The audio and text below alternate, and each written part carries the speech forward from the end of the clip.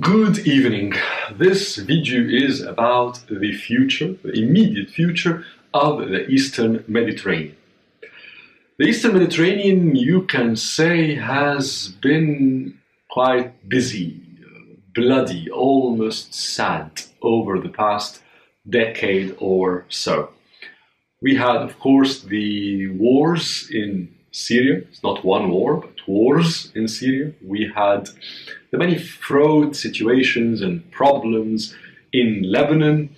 Of course, the Palestinian-Israeli struggle, the rise of militant Islamist groups in parts of the Eastern Mediterranean, many humanitarian crises. One of the largest refugees crises in modern history emanating out of the Eastern Mediterranean.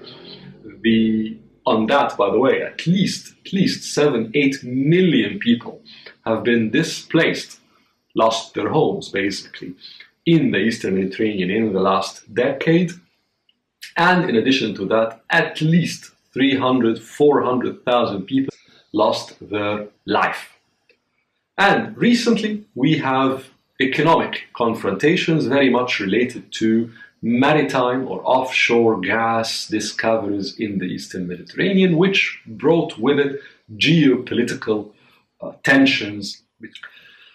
This region is very important because of all of that, as well as its closeness to Europe, as well as its closeness to the Gulf, oil, gas, and many other important factors that make the Eastern Mediterranean of major geopolitical importance globally, I would say, but certainly in Asia, Africa, and Europe, that point of intersection. But amidst all of that, is there any systematic or at least clear way of trying to think about the future, the immediate future, the next 5-10 years, or let's say 5 years, of the Eastern Mediterranean? I propose to look at 5 factors. One is the future of Syria. Many people will say the wars in Syria have ended, the Assad regime has won the war to topple it, and therefore basically the dossier is now settled. I agree that the wars have more or less ended. I agree that the Assad regime has won the war to topple it, but the future of Syria is not very clear. Why? Because one of the most important factors, if not the most important factor that led to the Assad regime remaining in power and winning the war is the presence of Russia. Russia has now very entrenched place in Syria. It is a crucial presence for Russia at the top of the Eastern Mediterranean, which gives Russia a lot of say in the future of the region, as well as very closeness to Southern Europe, again closeness to the Gulf with its oil and gas wealth. And more or less it is a bargaining chip, if you like, that Russia can very much use its position in the Eastern Mediterranean in global interactions it has, whether with Europe or with the United States. So Russia is in the Eastern Mediterranean to stay. But like any major power, it wants the cost of its stay in that part of the world to be manageable, to be limited law. Keep in mind that Russia built its presence in Syria and the Eastern Mediterranean at a heavy price. That means that it wants Syria in the foreseeable future, say the coming 5 years, to be relatively stable. At least its politics are more or less smooth. How do you do that in a place in which at least 400,000 people were killed, in which 7-8 million people at least were displaced, and a lot of blood was spilled? That means, or how do you do that? That means, in my mind at least, that we will see some sort of evolution of the political structure in Syria. So most likely the Assad regime will remain, of course, because now Russia has defended it and invested a lot in maintaining it and making it succeed.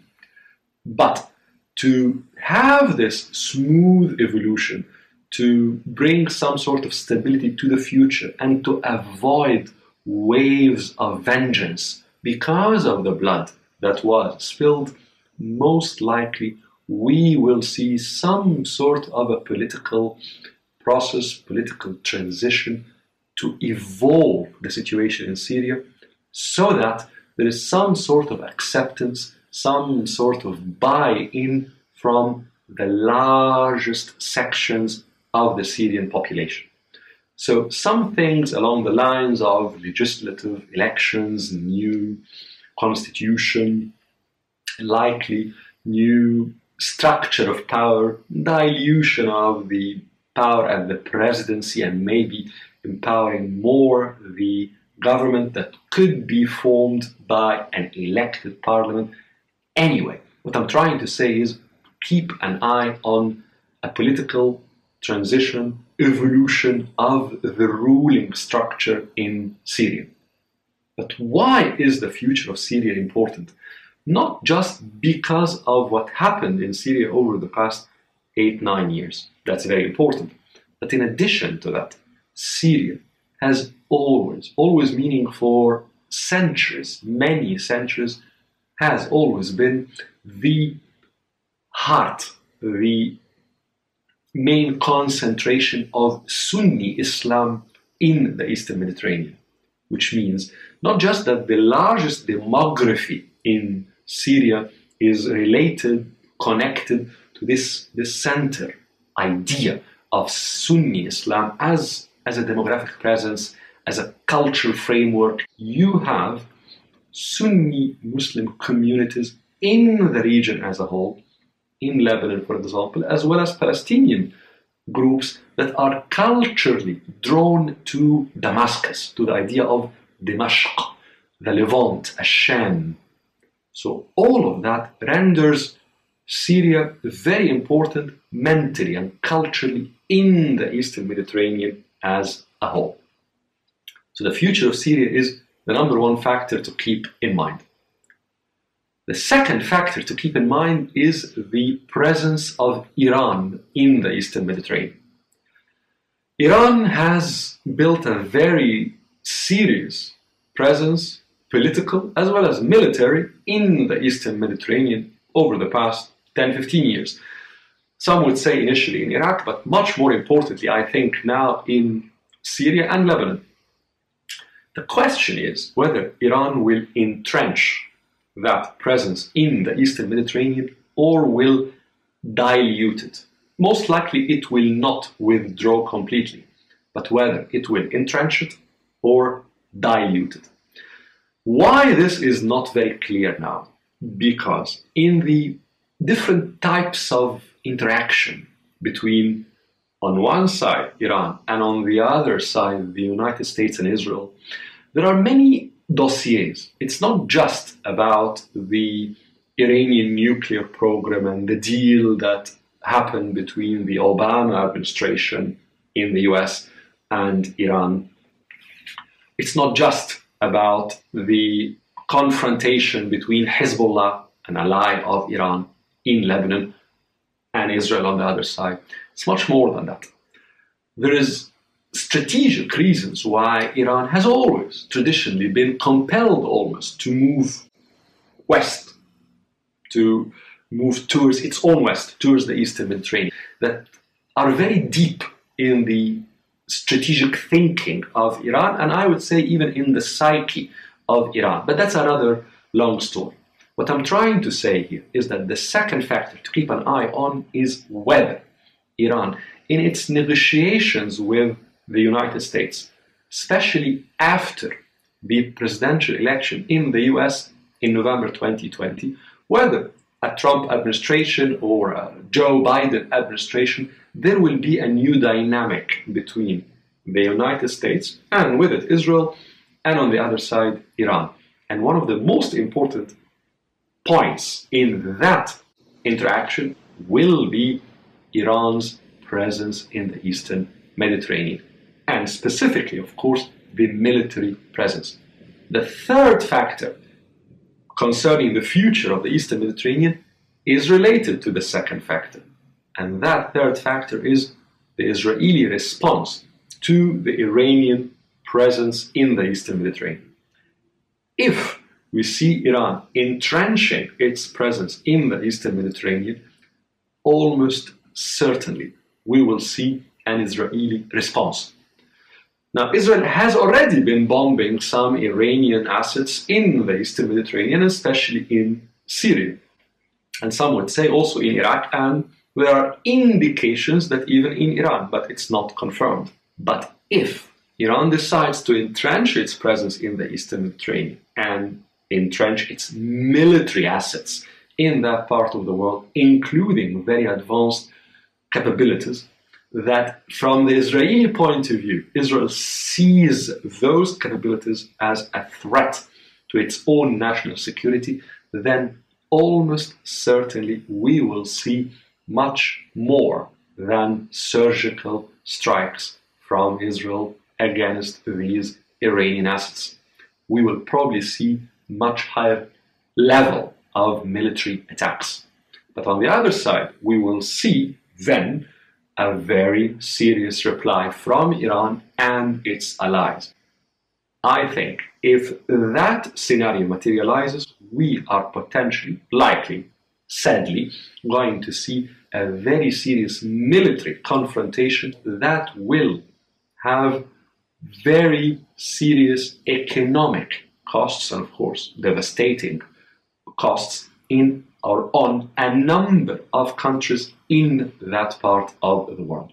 The fourth factor is Egypt. Egypt has always, throughout its very long history, a country that's usually drawn inwards, a very agrarian farming society, not really concerned much with the world around it. Actually, the world around it usually looked at it for richness, for resources, but Egypt itself rarely went out of its borders. And when it went out, it was usually to secure specific resources or elements it's so crucial for its own security, such as the Nile in the south. But the only times in history, repeatedly, Egypt went out for ambitions, interests it wanted to develop, always, not almost, actually always, those interests were in its northeast, in the Levant, in the Eastern Mediterranean. In the last 40 years, because of economic and social problems, Egypt did not really do that. But now we are seeing early signals of resuscitation of Egypt's role in the Arab world, in the wider Middle East, which usually, as I said, means interest in being present in the Eastern Mediterranean. Egypt has a lot of soft power, of its history, of its cultural impact, and many other factors. The fourth point I draw attention to is whether Egypt will really resuscitate its role, its presence in the Eastern Mediterranean. Especially that there are communities in the Eastern Mediterranean that very much traditionally looked to the Egyptian role as balancing a number of other presences in that part of the world. Of course, there are other constituencies, other groups that do not want another major big country to be present there. But irrespective of those who want an Egyptian role, those who do not want an Egyptian role, the point is whether Egypt will actually resuscitate its presence in that part of the world. If it does, certainly it will have spillover effects on a number of dossiers in that part of the world. The fifth point and the last point I want to highlight is the role of Turkey in the Eastern Mediterranean. Turkey, of course, under the Ottoman Empire, ruled the Eastern Mediterranean for about 450 years.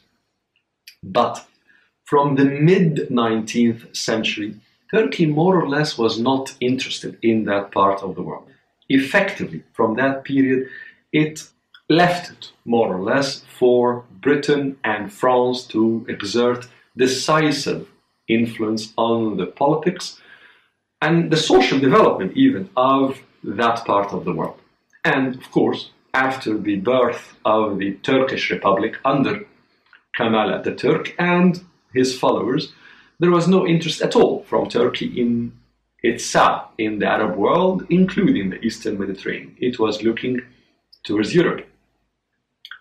In the last 15 years or so, under the AKP, the party ruling Turkey, and under President Erdogan, there was, of course, a strong interest in the Arab world as a whole, but primarily from the ideological point of the struggle for and against Islamism or political Islam in the wider region.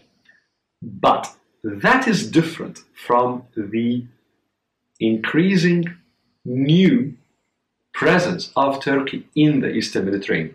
Turkey already is present in northern Syria, and there are indications of interests, at least ambitions, within the Sunni Muslim communities of Lebanon.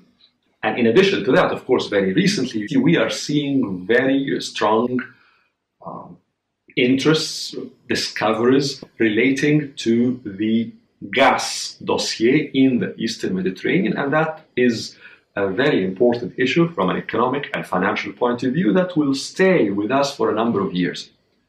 But the point is, it's one thing to have interests from an economic point of view, and that's it, versus strategic interests of a very important, powerful, big country such as Turkey in that part of the world. So to summarize, these five factors obviously are very related to each other, and they interact with each other, and they give birth, if you'd like, to new dynamics between them. To my mind, these five factors and these interactions could be a decent framework to use when you think about the future of the Eastern Mediterranean in the coming 3 to 5 years.